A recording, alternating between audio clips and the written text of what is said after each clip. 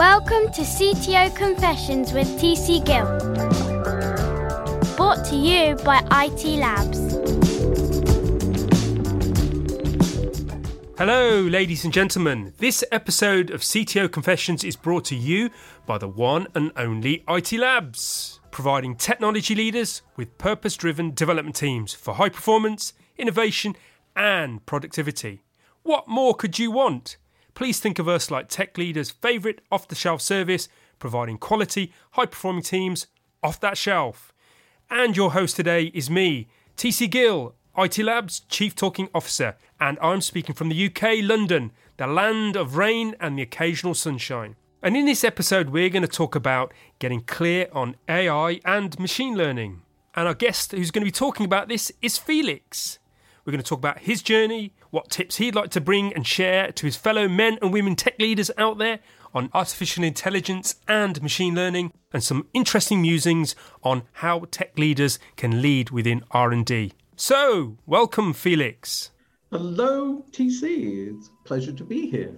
Thank you for joining us. So, Felix, let's have would you like to kind of give us a brief history of who Felix is?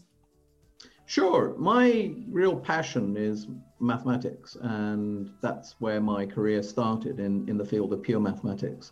Then I did some work in general relativity and cosmology, space-time structures, getting into systems engineering, and finally spending 7 years back at Warwick, which is where I did my pure maths degree, looking into machine reasoning as opposed to machine learning. So I was focused on common sense reasoning and reasoning systems. And obviously with reasoning, there comes the mathematics of logic. So I did quite a lot of work in mathematical logic. My timing was immaculate because I hit the second AI winter, which is why I ended up in doing research in AI. And I snuck back into academia to do some research while waiting for it to come back, and it didn't. So I got out and became a software engineer. Cool, excellent. Primarily focused on R&D projects. Yeah. And then just went through the ladder up to CTO. Spent some time as a professor of informatics in the US. Excellent. Yeah. So it's quite an interesting journey. We were just before the podcast talking around many subjects, which hopefully we'll be distributing as well. Around because I went to University of Warwick as well, which is just up the road. Felix and I have actually met because we're kind of quite local to each other.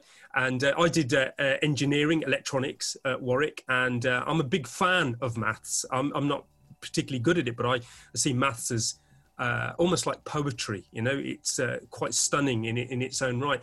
And I find it interesting you talk about, because we're going to be talking about machine learning very shortly, and you mentioned the word machine reasoning. Yes. Can you kind of expand on that a little bit more? Well, machine reasoning is the ability for it to essentially make deductions or inferences from missing data.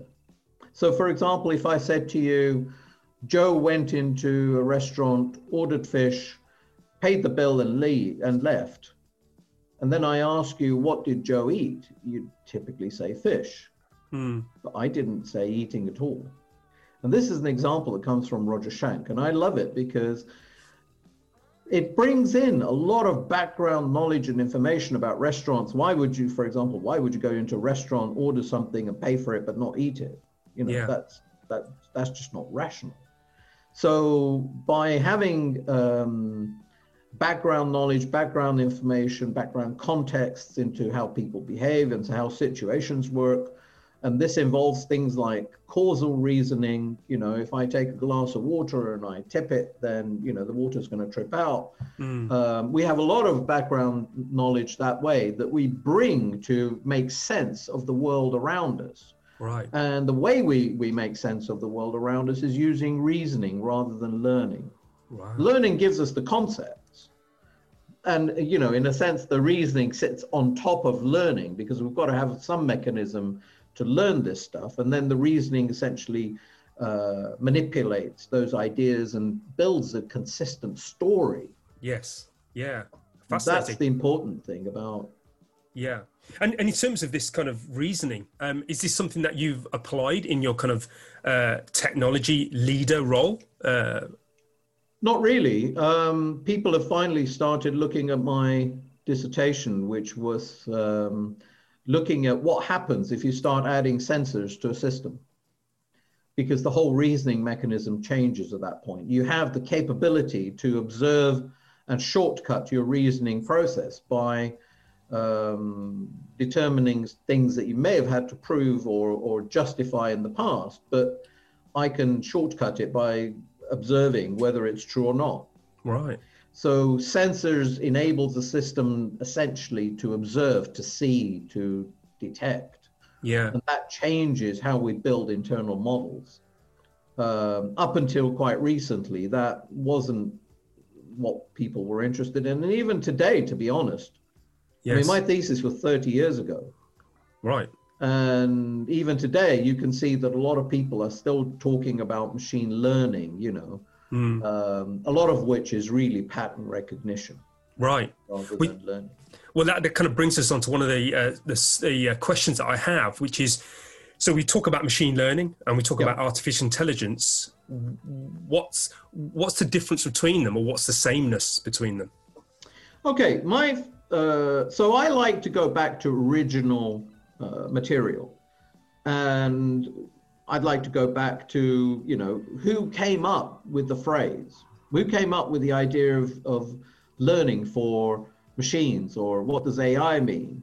So from my research, I discovered there's a chap called Arthur Samuel, and he said that machine learning is a field of study that gives computers the ability to learn without being explicitly programmed.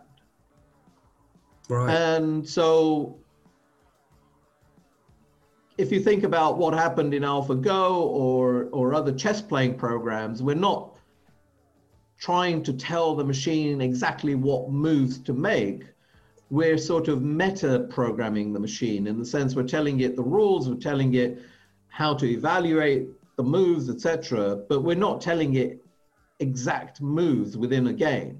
So that's to a certain extent machine learning. The more modern definition comes, a good one comes from Professor Zubin Rahmani at Cambridge, and he says machine learning is an interdisciplinary field that develops both the mathematical foundations and practical applications of systems that learn from data.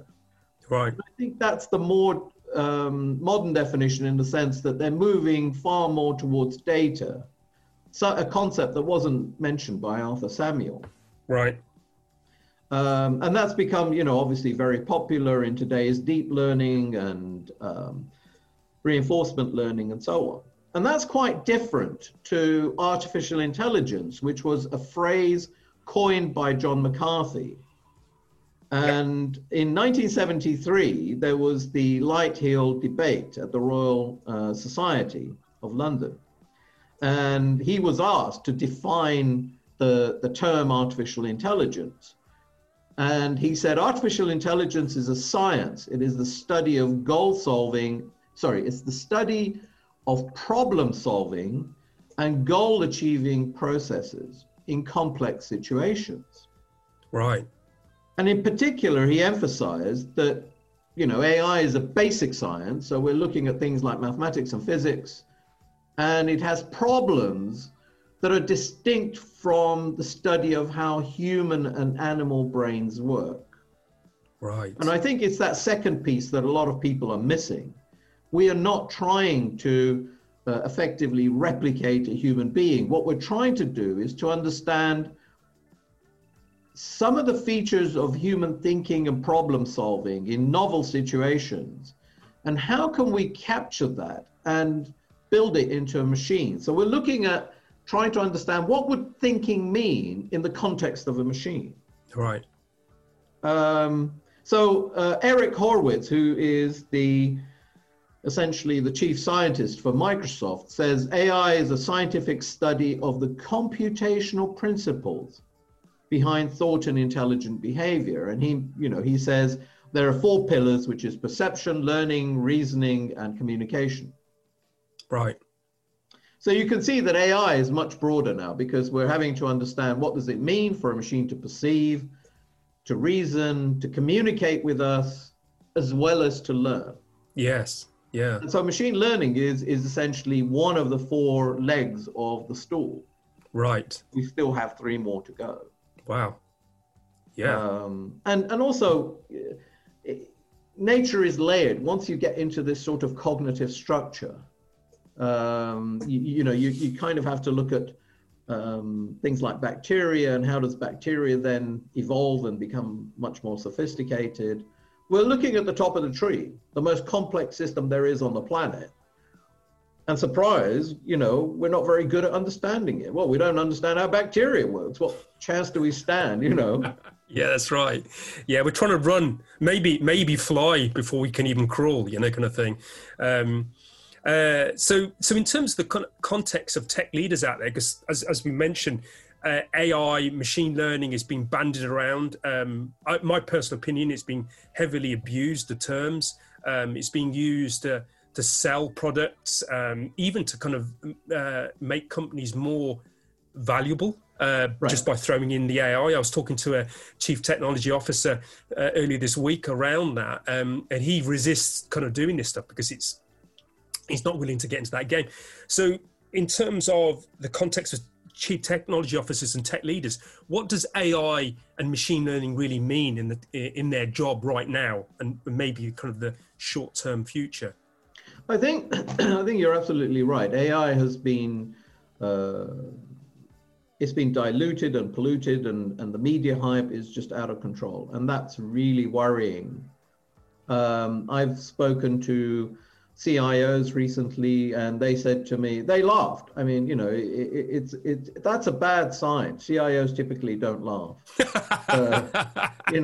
When you have a CIO that says there is no AI, that's just a marketing term. You have a really hard, an arduous discussion with him, because you have to retrieve his belief from that point and show him that it's actually of value.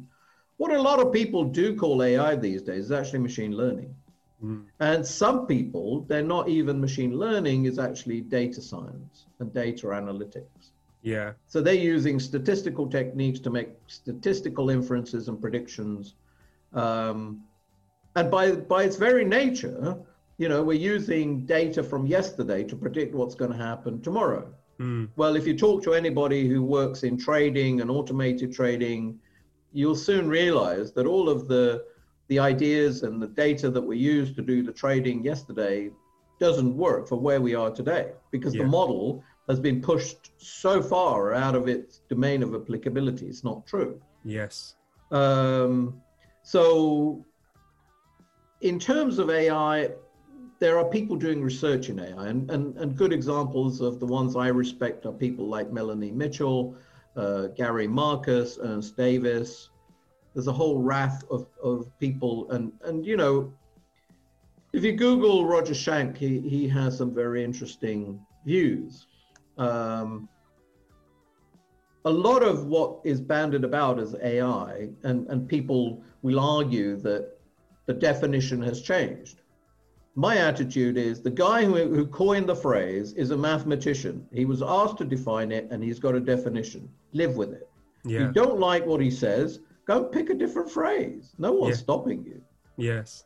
Machine learning has a lot of really useful things. And that's where I think today is going to be very useful for the chief technology officers, because we can do things like image recognition. So there are lots of really good systems that can help radiologists with the x-rays identify patterns that they simply cannot see with their own eyes. Right. Nature hasn't provided us to be with the capability to see the full spectrum of grayscale.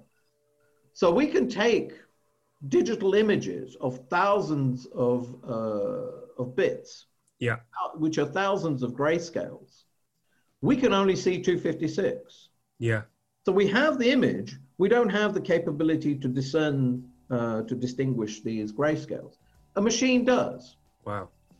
So given the image, we can have various kinds of software that runs across that image and says, you know, I've looked at 200,000 images and this seems to be a problem.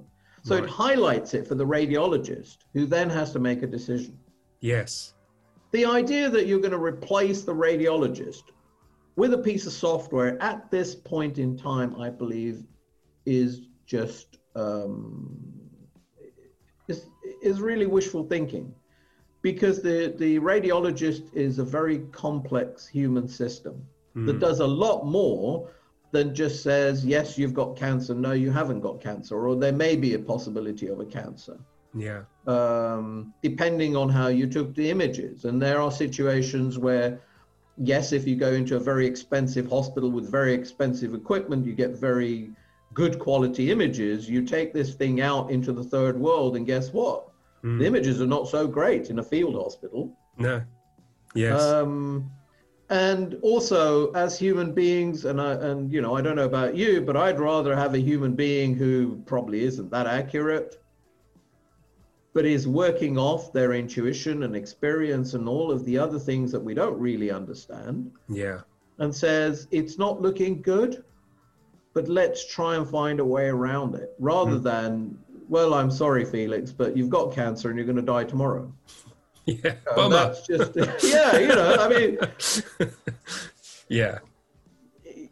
Now, there is an argument that there are lots of places in the world where, you know, there's a shortage of radiologists. There may only be, you know, 4 for every 1,000, 10,000 of the population. So the software is better than nothing at all. And yes. I totally agree with that. So in situations where there are no radiologists, then at least this is something. Yeah. Yeah. It kind of touches on the term that we used earlier on, which is in fact, it was your term, augmentation rather than replacing. You know, it's augmenting our ability and creating another layer on top of seeing it differently, I guess, you know, and giving you a nudge or a tip, you know. I quite like the analogy of the telescopes for the astronomers. I mean, humanity's been looking up at the skies for thousands of years. And by inventing the telescope, they were able to see much more than they could with just their native eyesight. Yeah. And the more sophisticated technology came along, the better we could see it. And, you know, in the last few years, we've done amazing things. You know, we've detected gravitational waves. We've come up with very clever algorithms that have taken pictures of the event horizon for black holes, wow, or what we believe to be event horizons. So this is not replacing the astronomer. The astronomer still has to go through a period of study of understanding how this thing works, all the physics, the maths, and what have you, to be able to interpret these images. Yeah. But it's giving them tools that they've never had before. Yes. I think at the moment, AI is at that stage, or I should say machine learning is at that stage. Yeah. And there's this obsession that we should be able to speak in a natural language with a machine. Well, you know, 300 plus years ago, Leibniz had a different opinion. His idea was, why don't we create a language that we can use to communicate with the machine, and the machine can use to do the processing that we want it to do. Wow, okay. If you think about natural language, it's just leftover. It's not very good, even for human beings. If you get 3 human beings in a room, they disagree with one another until they work around it and realize they're actually talking about the same thing. Yes. You know, a lot of disagreements amongst couples. The cause is the language, not the cause. Yes. You know, they're saying the same thing, but because of the words they're using, they get really angry and have fights and arguments. So we know natural language is not that great. Yeah. Yes. So, yeah. And we've not really dealt with perception, which is an incredibly interesting area of research. This is sort of where the neuroscientists can be of immense help. And it's not just the neuroscience, it's the cognitive science. It turns out that what we see isn't actually what we detect. Yeah. So your sensors bring in all kinds of information, but the perceptual system builds the image that you see and the stories. So it's about consistent stories. Yes. Human beings are about stories. It's amazing. Yes. You can tell a consistent story, even if it's wrong, they don't care. And you say, but it's not true. They go, sounds good to me. Let's go with it. Let's go with it. Yeah. So in terms of these kind of additional layers, you talk around language, creating a language around AI rather than trying to kind of fit AI into the way we talk, you know? Yes. In terms of advancements in the kind of technology space, has there been any kind of movement in towards that? Or is that kind of still stuck in trying to solve the... A lot of the research and the focus is on natural language processing. Yes. A lot of the effort is into getting machines to speak either English or some other language. Yeah. And, you know, if you look at speech to text processing, you can just pull up YouTube and have a look at what they come up with. And initially I was rather excited. I used to just select and copy and share it, and then realized that it made no sense whatsoever.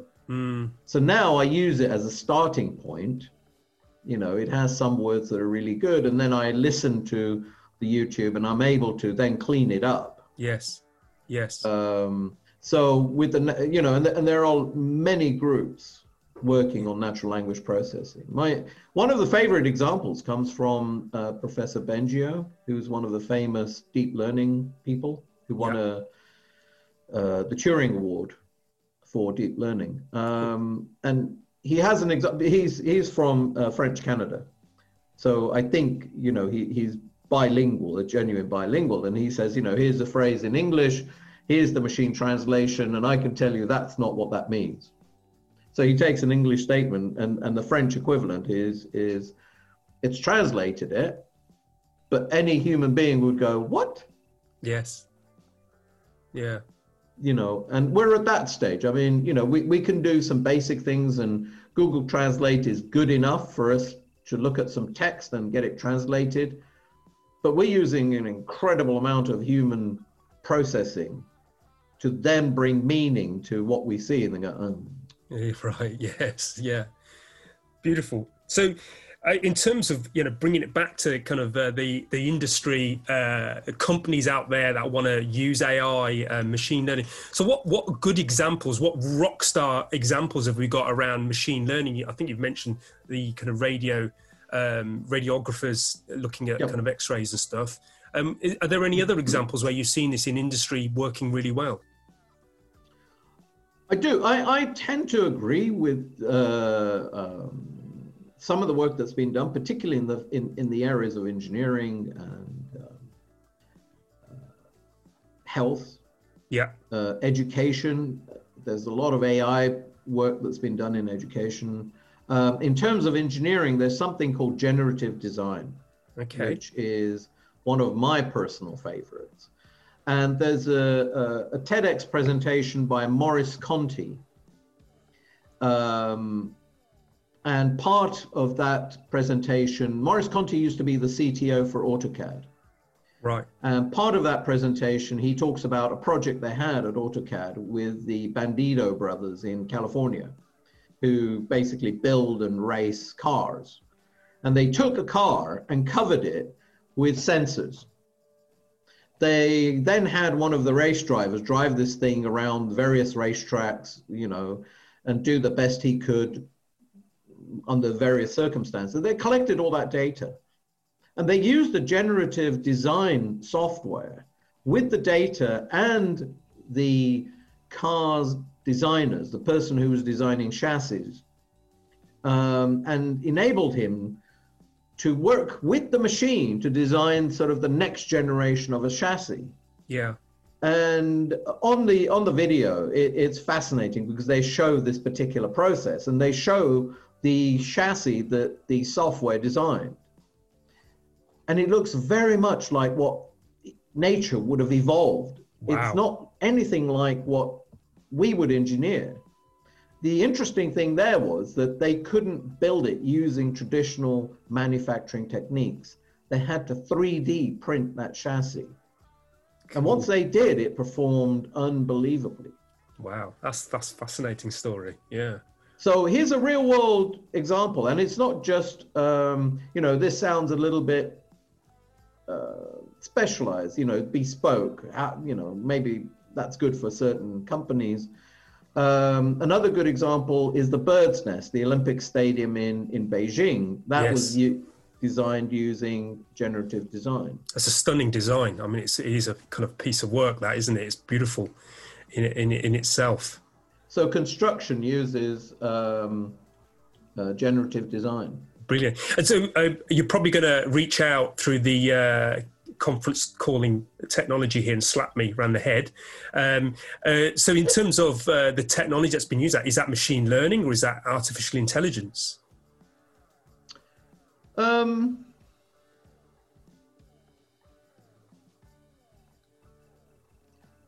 I would say it's almost something of its own. It's come out of AI research and studies. Right. So the generative design is something quite different, but relies on both the learning and AI. Yeah.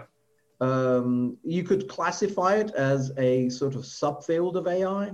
Right. It has beginnings of perception. It has beginnings of reasoning and learning. So I would say it's a subfield of of AI as opposed to machine learning. Excellent. Yes. So that is beginning to go down the road that I particularly like, which is building something that is really helpful for human beings. Yeah. To be used by human beings, as opposed to let's now throw the car designer away and replace it with this software. Yeah, I like that. It's this kind of collaboration. It almost feels very, you're probably going to wince at this, but it feels very agile, that kind of collaboration over kind of handing the kind of, the challenge over to the machine entirely. And so it sounds like through these very real, tangible examples, it's starting to create a real kind of excitement around what it can actually offer. It's becoming real as opposed to something that people talk about. Yeah. I mean, there is, apart from the hype, which is the usual drivel that's in the media, written by people who have such, biased opinions. Yes. I mean, people talk about bias in data. Wow, you should see the bias in the media regarding AI. And that's a sad point because there are very useful applications of this thing. Yeah. Another good example is healthcare. Up until now, we've had a situation where if you were in a hospital, the nurse would come along every couple of hours, wake you up, take your temperature, take your pulse, what have you, and tell you to go back to sleep. Well, after 3 or 4 of these, it gets monotonous. It's like, why are you doing this to me? I'm trying to recover here. We don't need to do that anymore because we've now got sort of wearables, and we can. Some of the wonderful examples are the Chinese now have a way of printing sensors onto some part of your skin that continually monitors your temperature. Ooh. So they don't need to wake them up. There are situations where we can weave sensors into the gown that you're wearing. Yeah. And so, if it's not on your hand, we can have heat sensors all over your body and detect hotspots, which may be alerting the medical world that there's a problem coming. We have pill cams, which is a pill that you can swallow that takes images, 16 frames a second, end to end. Yeah. We get to see pictures, or, the medical world gets to see pictures of your entire digestive tract. Yes. Cool. And you don't have to go through a general anesthetic.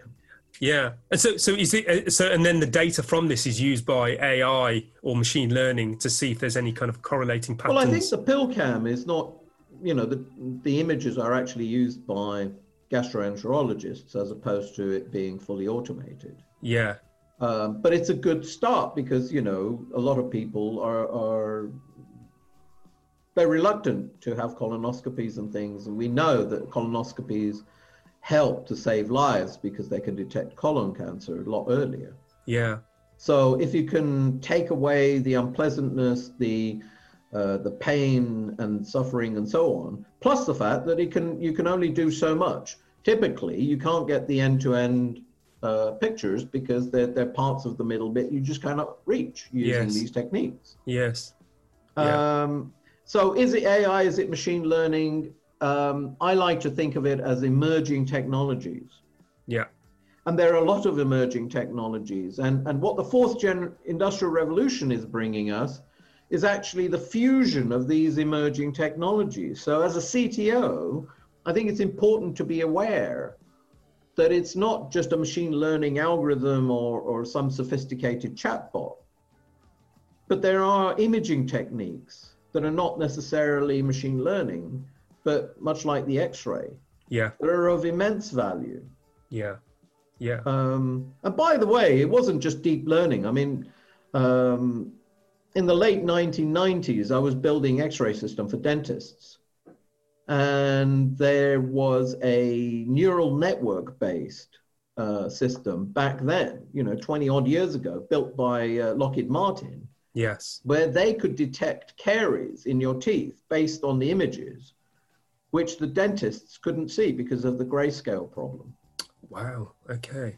And using that, they had built sort of like an intelligent assistant that would look at the images and would tell you probabilities and help the dentist decide, should I treat that particular area of this tooth now, or should I wait? Yes. So these are technologies that have been around, a couple of decades. They're not. Wow. It's the hype that's blown the deep learning stuff. Yes. Yeah. And you kind of mentioned an interesting term earlier on, the kind of the AI winter, do you think this hype's going to kind of bring about that kind of winter again, where people are going to get sick of it and think, do you know what, I've turned off to this now? Is that a fair statement to make? I worry about it. And just a few months ago, I started seeing patterns. So on Twitter, I mentioned that we're heading into one. We have to be very careful. If we continue on this path, then given the COVID and the financial problems we are facing, a lot of companies are going to start cutting back on AI research. Why? Because the people are not there. They got rid of the researchers. Yeah. If you're in survival mode, you're not going to spend 10% of your income on doing research that one day may produce something useful. Yeah. And the hype is a real problem because it's not the people who are building these things that are promising certain things. Although in startup cases, there's evidence to show that 40% of AI startups don't use AI. And the VCs kind of notice that. Yeah. Yes. They ask questions, they ask other people to do due diligence. And a really good example is somebody last week said to me, what about the A-level grades? Look at the mess that AI made of the A-level grades, recently. But that had nothing to do with AI. It was regular development and decision-making by human beings. Right. So that's the other factor, is AI has become a really convenient scapegoat. Yes. And people are now associating the word algorithm with AI. Right. Algorithms have been around for hundreds of years. Nothing to do with AI. Yeah, well, it's not. Right. No, let me rephrase that. It is useful within the context of AI, but it also lives in a context that's got nothing to do with AI. Right. I can write an if-then-else statement. Doesn't make it an AI. Yeah, that's right. And people say, well, it's making a decision. Well, of course it is. It's called a conditional. That's what the conditional does. Yes, yeah. I can understand how this kind of misinformation is creating real kind of confusion, and it's a conversation that we have within IT Labs around this stuff. Where when people do talk about this is one of the reasons why we invited you on, Felix, is because there is a lot of confusion, and even when you kind of start to understand it, you hear something else, and then it kind of confuses you further. So I think hopefully for the audience, this is kind of giving an idea of questioning what it will bring, also looking at the kind of possibilities. And I guess my kind of takeaway on this is that the AI and machine learning are great tools. They're in the toolbox. That will give you kind of information that you can then use, but it's not replacing human beings at the moment. And so it's to kind of see it as a tool and see kind of maybe some kind of repetitive tasks, seeing some patterns and being able to indicate stuff. So as a kind of tech leader, this is a really big question. Okay, I understand you might not want to answer. So when do you see AI actually starting to kind of deliver some of the hype that is being thrown out there? How far away do you think we are? I tend to agree with other people who have a background in AI. We're quite far away from AGI.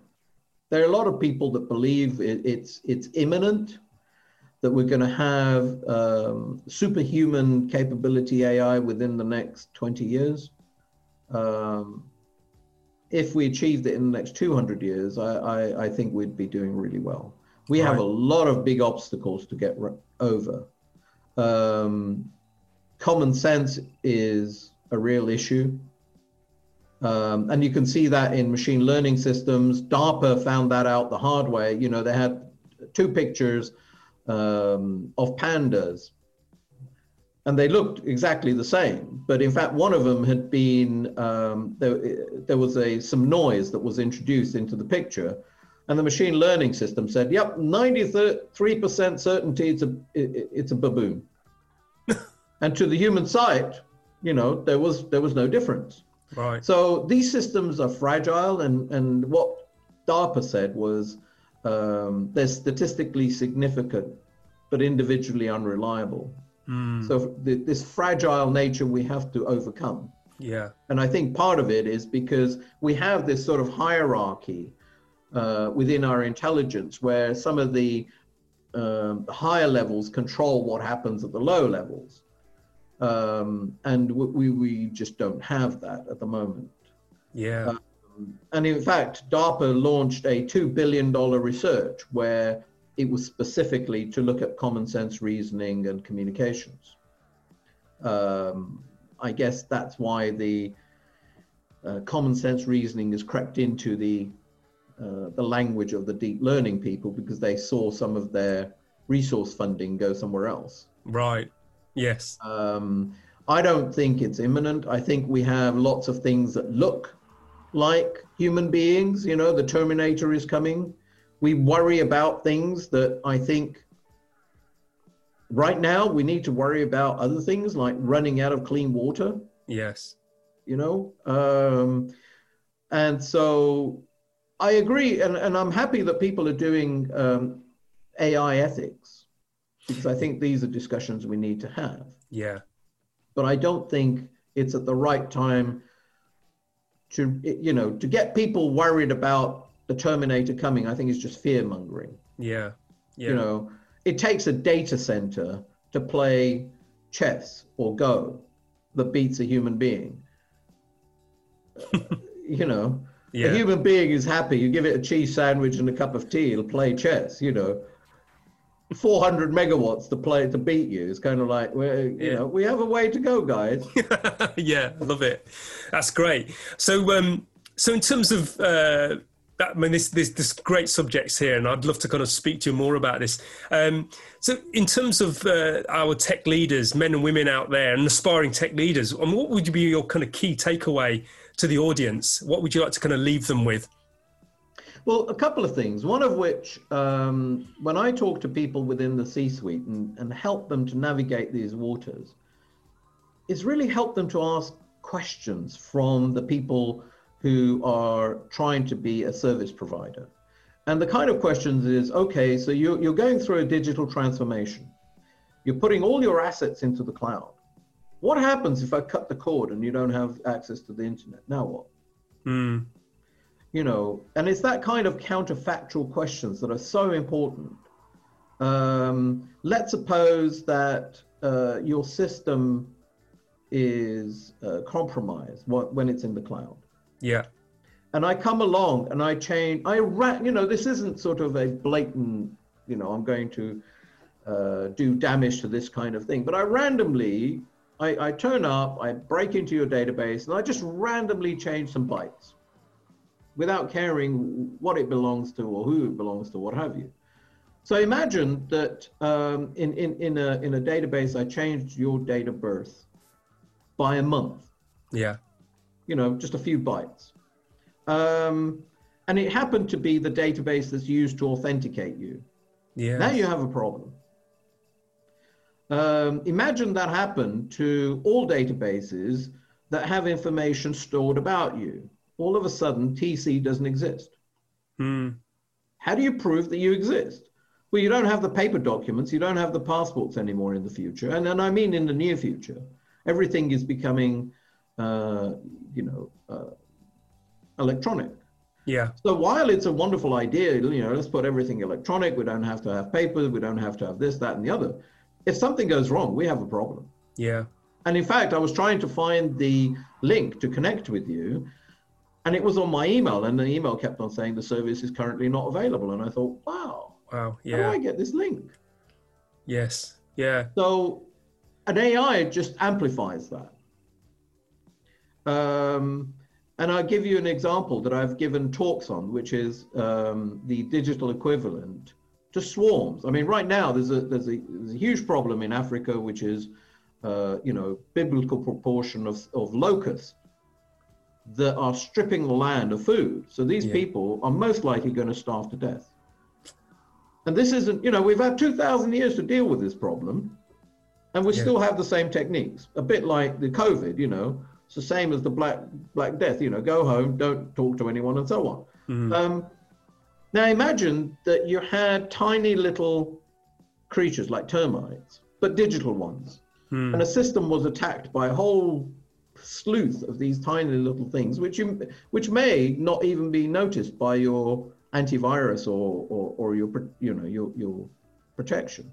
Mm. Once inside your system, they self-organize.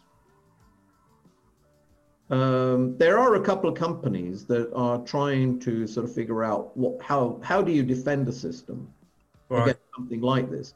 And you can see where I'm coming from. I mean, this is a bit more like bacteria. You know, what happens if instead of you and me catching, you know, flu, that it's a server catching some kind of malware? Yes. The analogy is quite a good one. Yeah. And so there are companies like Darktrace that have modeled their defenses on a natural immune system. Right. So by studying the immune system and how does the immune system work, they are now producing defenses for a digital system like a server. Right. And it doesn't, I mean, you know, if you think about the cloud, we used to joke about it when it first came out. A cloud is basically your stuff on somebody else's server. Yeah. You know, it's still technology. It's still, yes, it's different technology. It's not a server, it's a blade in a rack. But it's still, you still need to protect it in a similar sort of way. Yeah. And so I think it's great we do all this encryption and what have you. But if I come along and change bytes, I don't care if it's encrypted. Yeah. If I change the bytes, it's going to be really hard for you to decrypt it. Yeah. Because the algorithm's going to break. That's right. So there are things that we need to still learn from nature. I mean, this parallel of cybersecurity, and these are, you can see that this attack is now beginning to look like an intelligent attack. Mm. And the intelligence isn't single like the Terminator. I honestly don't think the problem of AI is that kind of Hollywood superhuman turning up, killing people. Mm. That's just great for going to the movies with. The real problem we have is collective intelligence. Right.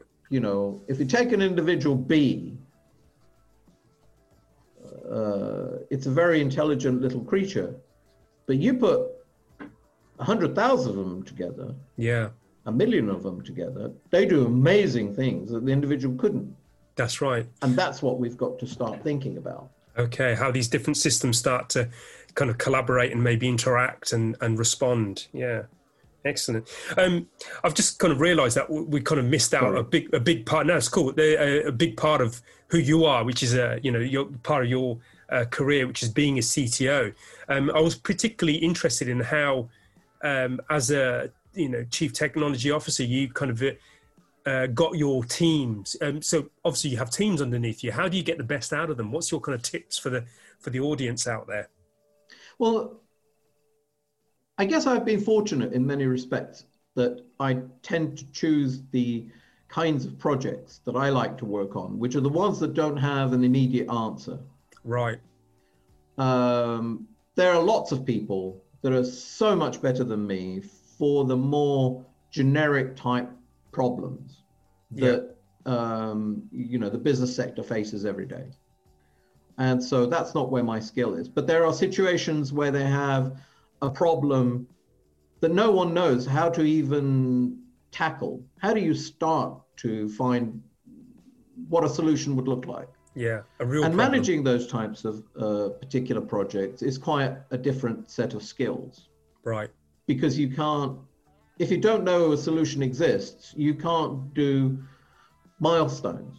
What would the milestone be? Well, and also the timelines are very different. So, time boxing it is incredibly difficult, but it's still a good idea. The thing is that 2 weeks is not long enough to do research to try and see what is the nature of this problem. Yes. And at what point do you pull the plug? So once you start looking at those types of projects, then the teams tend to be small. So my specialty is looking after teams that are typically between 5 to 7 people. Yes. 3 to 7 people, actually, 5 plus or minus 2. Yes. And within a team like that, it really does take on some of the spirit of agility, because there are no seniors and managers. Everybody is in it at the same time. It's a self-organizing team. You need to have people who think differently. And I think that is the real key. And I think that's the real key for technology as well as education. It's the key for the 21st century, is we need to start literally thinking about thinking. Yes. And so you're looking for people who think differently, because you want people within the team that can bring a different perspective. Yeah. And looking after a team like that, you really do need to look at the human aspects. Yeah. And one of the things I try and negotiate is the fact that I will build this team, but it's my team. And you have to let me, kind of build it and work with it the way I see fit. And in particular, in some circumstances, I've given them the freedom to work from home in the past. And there's something called ROWE, results-oriented work environment. Right. And I started doing something like that before that became formalized. So what we would do is each Monday, and a week, I think, is a nice. So instead of having a sprint every day, in these types of projects, a week works really well. So the kind of stand-ups, if you like, are a week apart. They're not every day. Okay. The team works in one area. So the stand-up idea for me is no longer a discrete thing once a day. It's continuous. So people are interacting with one another all the time. I don't want to wait 24 hours before we realize there's a problem. Yes. But the other thing is that it's really at the sort of the weekly stand-ups.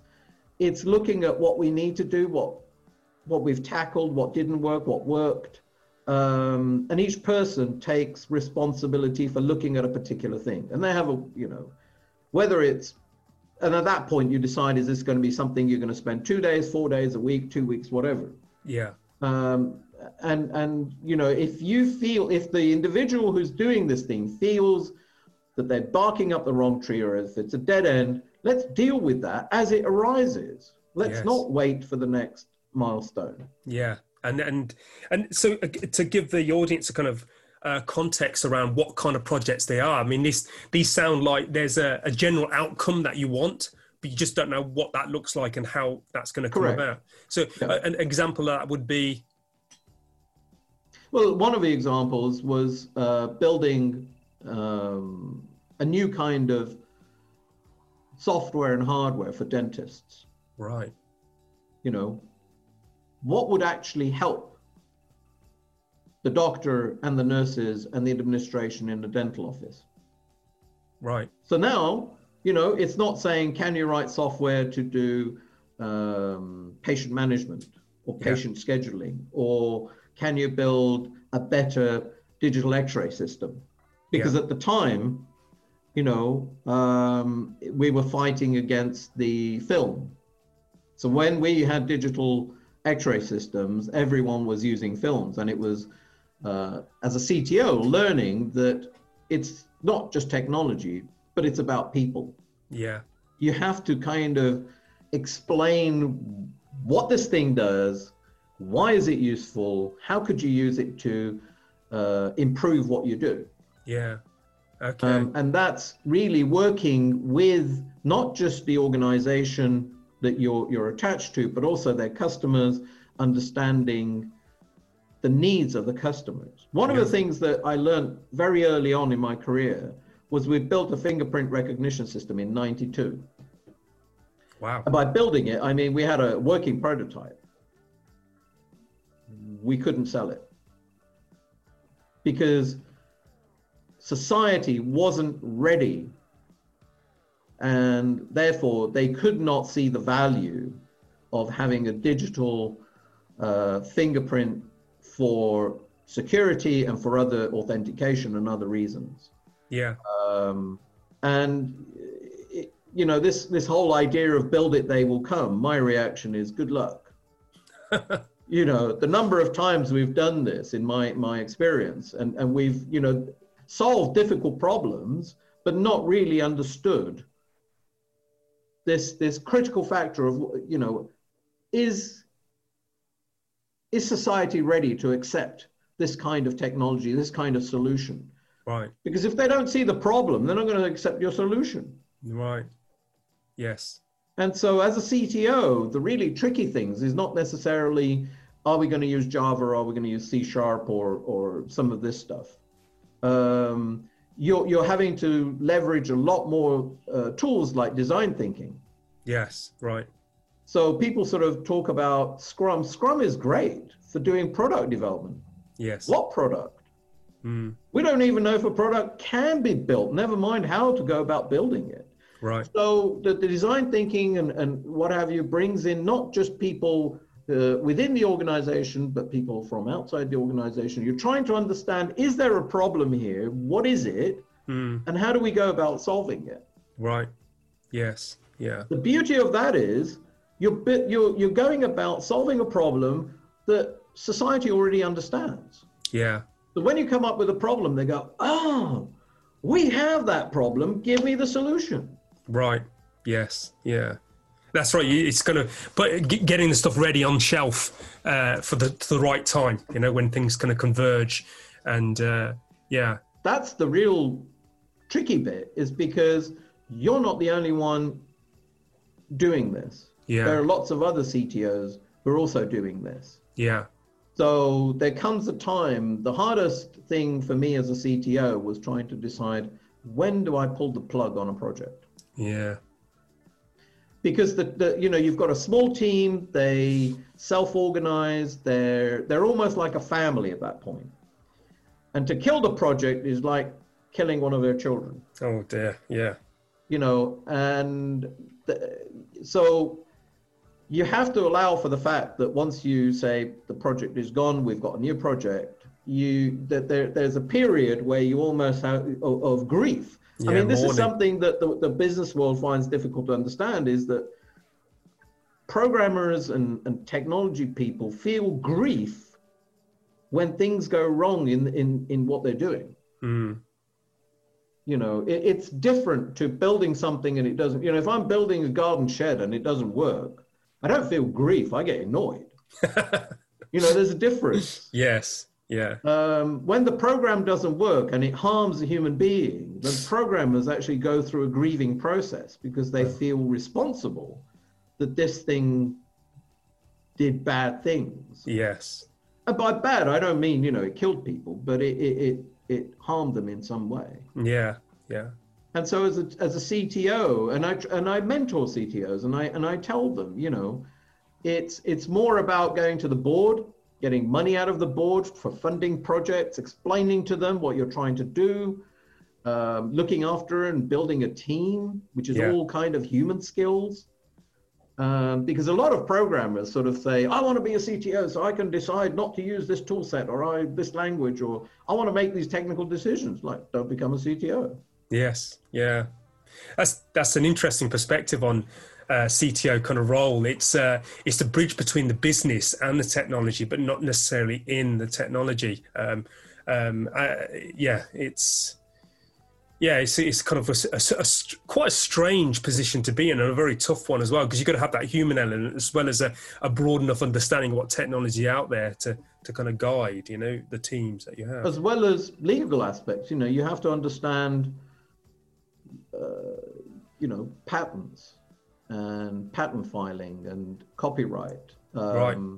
And if somebody has a solution, is it worth just giving them the royalty and getting on with it? Or, you know, is there a solution out there that you could use to build your solution? Yes.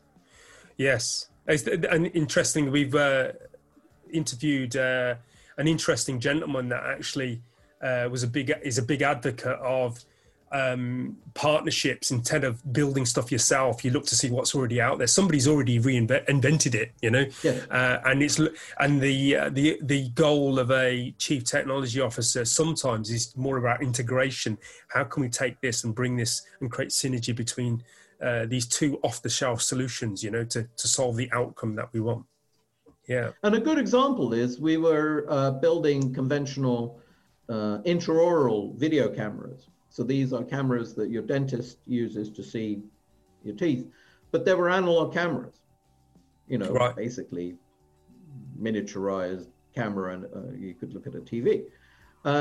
So then the digital video systems, interfaces, protocols came in. And Sony had a system. And it was called the 1394, the Firewire. So the question was, how do we build a Firewire camera that will outperform the analog ones, as well as the ones that were in the beginning to appear in the marketplace, which were the first generation of USB cameras that could only handle VGA. Right. So that was one of the kind of, you asked for an example, is how can we do essentially full color, 60 frames a second video when everybody else is doing, you know, 640 by 480, much lower resolution, much lower color. And obviously it didn't have the frames per second. So as you move the camera, there was this sort of jagged. Oh dear, yeah. And is it worth doing? Yeah. Who can we reach out to that understands about Firewire? Yes. And so you're having to solve those kinds of problems as opposed to let's just get the protocol for Firewire and get to it. Yeah.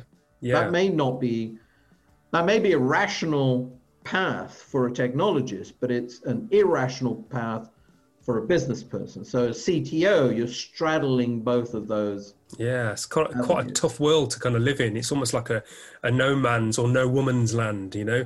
It can be quite. One of the things that was really helpful for me in my career, which I forgot to mention, was that after getting my bachelor's degree, I went off to Deloitte to become a management consultant. Wow.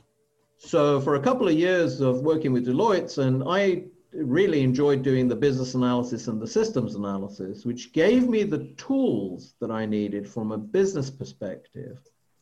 That has really, I'm so grateful for what process I went through. Yeah. Because they really give me the edge over and above a technical person.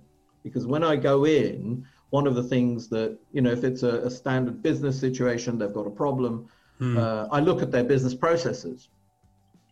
Tell me what the problem is, tell me your processes, and let me see, what we can do. And there have been situations where I fixed their business process and not written a single line of code. All right. So it's just another layer on top of all that, which was the actual kind of problem. Fix the problem, the actual problem. Well, that's what the businesses want. They want the problem fixed. Yeah. And often, I don't know what it is. For some reason, people think, write some software. I need some software to fix this problem. It's like, no software will fix that problem because it's a broken business process. Right. This is what you need to do. And once they do it, they go, oh, well, that didn't cost us much, did it? Yes. Yeah. So they invite me in and all of a sudden I'm involved in projects. They've got nothing to do with software. That's an interesting one. And having that experience as well. Again, straddling that divide between business and technology, you're able to appreciate the fact that it's not always a technological solution. Sometimes maybe the technology is the problem, maybe, I don't know, I've got examples of that as well. Well, maybe we can do another podcast completely dedicated to that one. But I think that's where CTOs should be, in my opinion. That, and I like Alan Kay's example where he distinguishes invention from innovation. Right. So he says, invention is what Xerox PARC did. They invented the local area network, the laser printer, the GUI, the mouse, and so on. Innovation is what Steve Jobs did. Right. If you look at Steve Jobs, he didn't really invent anything. No. The MP3 player existed before he had the iPod. Yeah. And if you look at the iPhone, some of that technology existed. He's genius, and I think it is a genius, was he understood, how do I go about using this invention so that the masses understand? How can I convey it? I have to build something that has a story. I can tell the story to the people and they will buy it. Yes. And that's what Apple does brilliantly. Yeah, yeah. Who else sells phones at £1,200 a time and people queue up middle of the night to buy it? It's not the technology, trust me. Yeah, that's right. Yeah, and that's very true. As mentioned earlier on, human beings are storytellers, story hearers. We love hearing stories, and that's what kind of that's where the innovation story, the innovation kind of captured people. That's quite interesting. I love that the comparison between the two.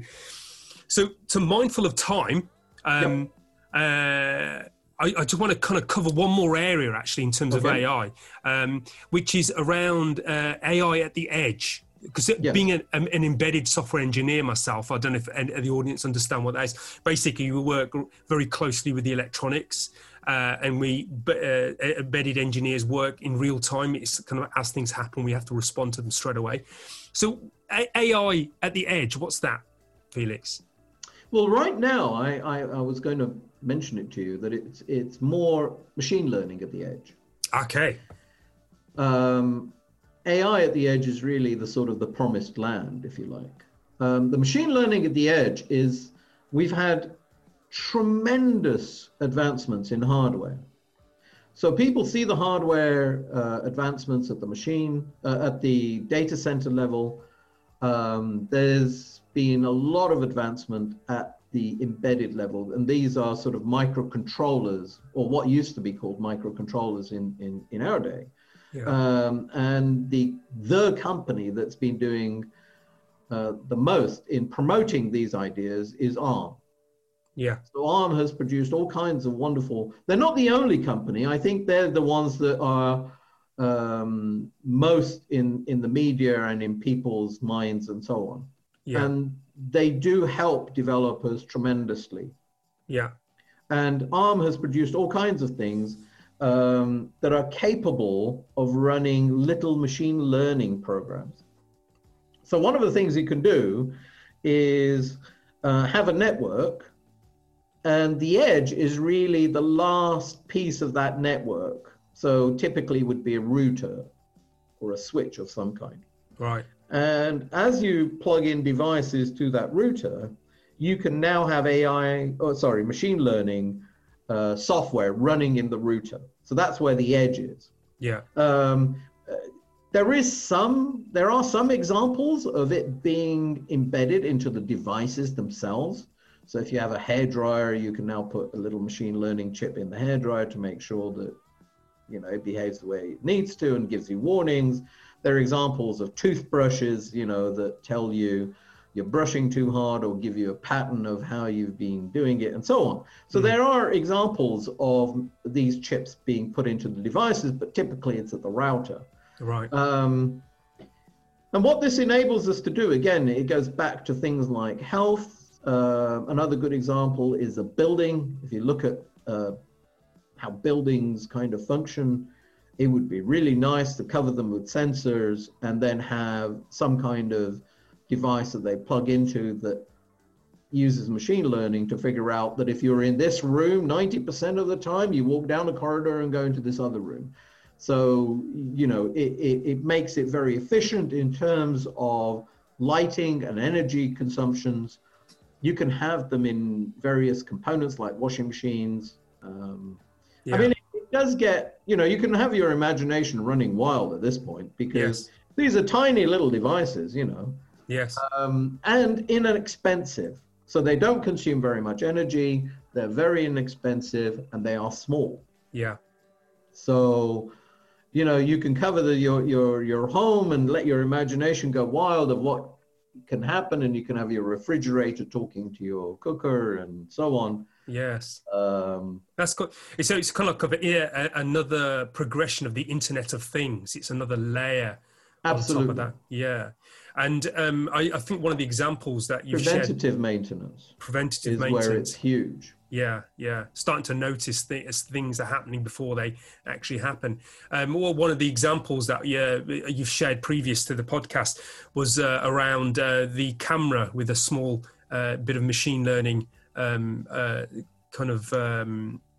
I think that's an emerging technology where instead of having people go through the agonizing experience of a colonoscopy, there are cameras now that you can swallow, and it takes pictures roughly 16 frames a second or something like this. Yeah. And so the gastroenterologist gets an amazing picture of your digestive tract end to end, something we've not had before. Yes.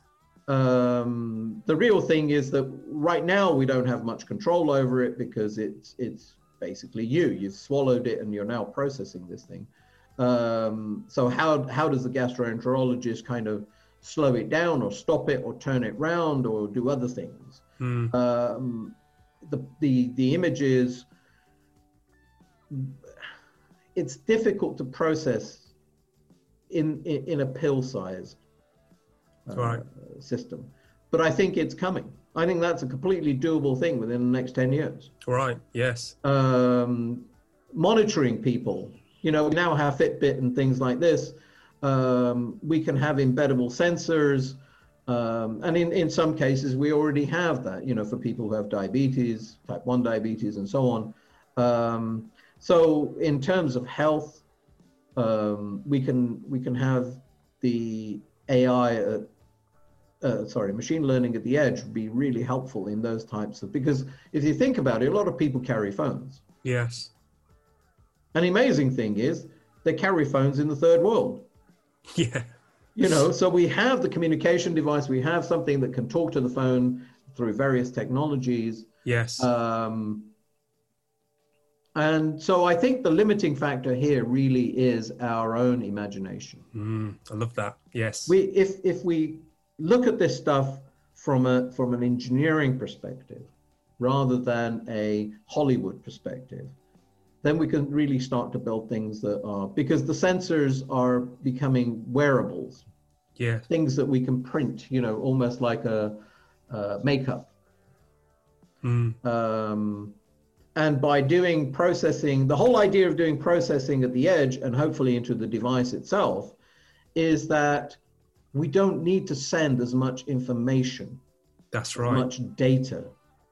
And I think that's one of the things that AI people really need to start thinking about, is that your eye and the retina and all of the pieces leading to your brain process information. So by the time the information arrives at your brain, it's not overwhelmed with it. That's a really interesting point, because I imagine with all this data that we're collecting out there, there is an overwhelm going on. I know I've worked for organizations where they've got vast amounts of data, but it's kind of at the end of the process and they just don't know where to start. It's just a lot of data, big data projects. And maybe this is the answer. But randomly collecting data is not helpful. This is it. You just create a kind of storage problem, vast amounts of it being kept, and then knowing what the hell you do with it, Whereas what I love about this is that, again, the example you give around nature is having layers of kind of processing it before it, right. And the information that arrives at the kind of central core decision-making thing is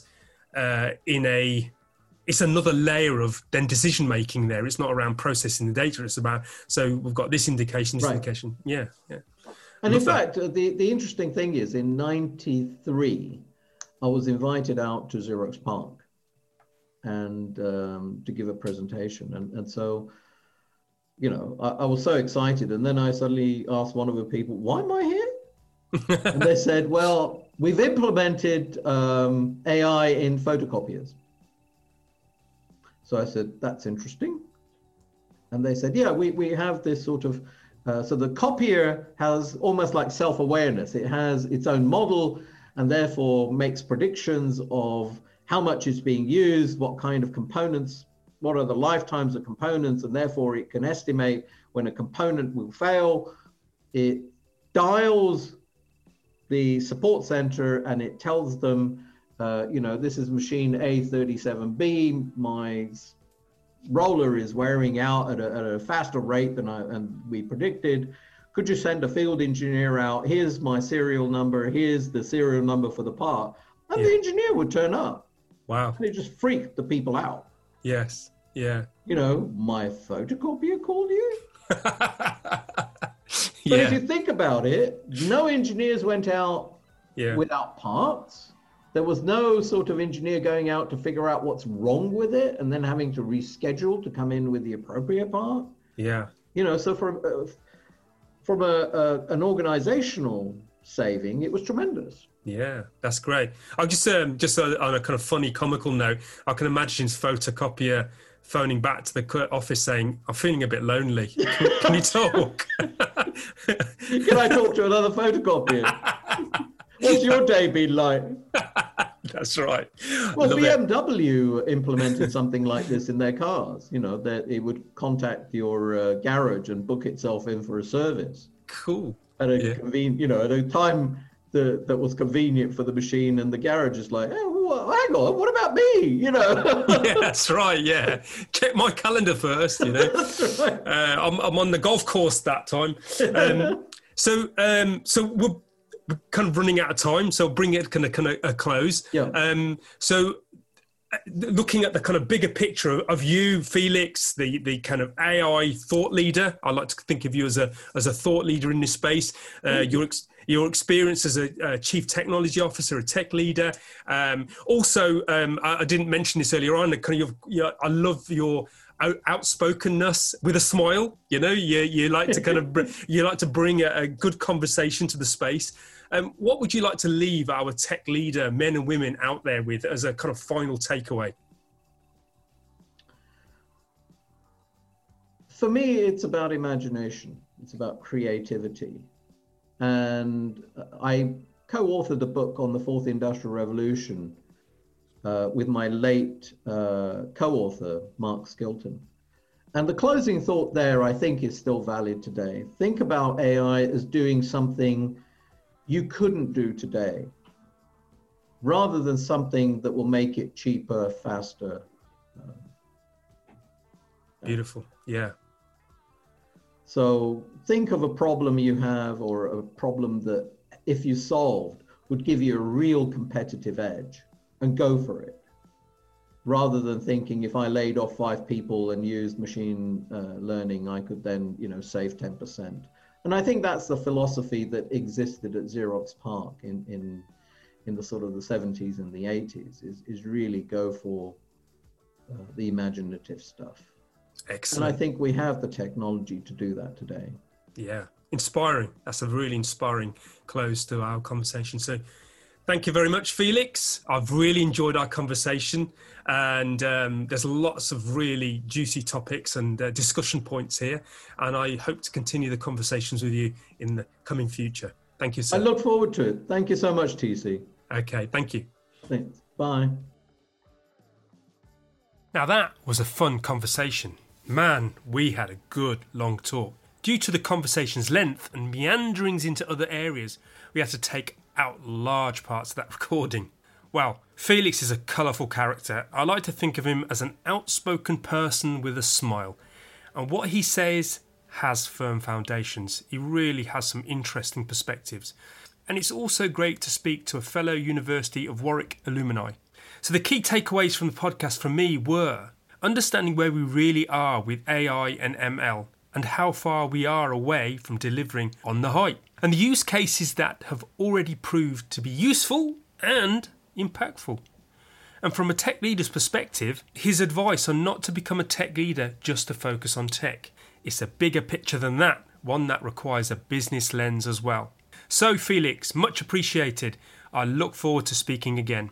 And remember to subscribe to our CTO Confessions podcast and IT Labs newsletter, where you get regular tech articles and invites to our IT Labs webinar series. URLs to do that can be found on this page. We are consistently creating material to create, support and nurture a community of tech leaders. And of course, if you want to know more about the services that IT Labs provides, including our Teams as a service, please don't hesitate to get in touch. As mentioned in the intro, please think of us like tech leaders' favourite off-the-shelf service, providing quality, high-performing teams off that shelf with a wide breadth of skill and knowledge. Well, folks, that's all. Look after each other and keep safe. From everyone here at IT Labs, live well and prosper until we meet again on the next CTO Confessions podcast.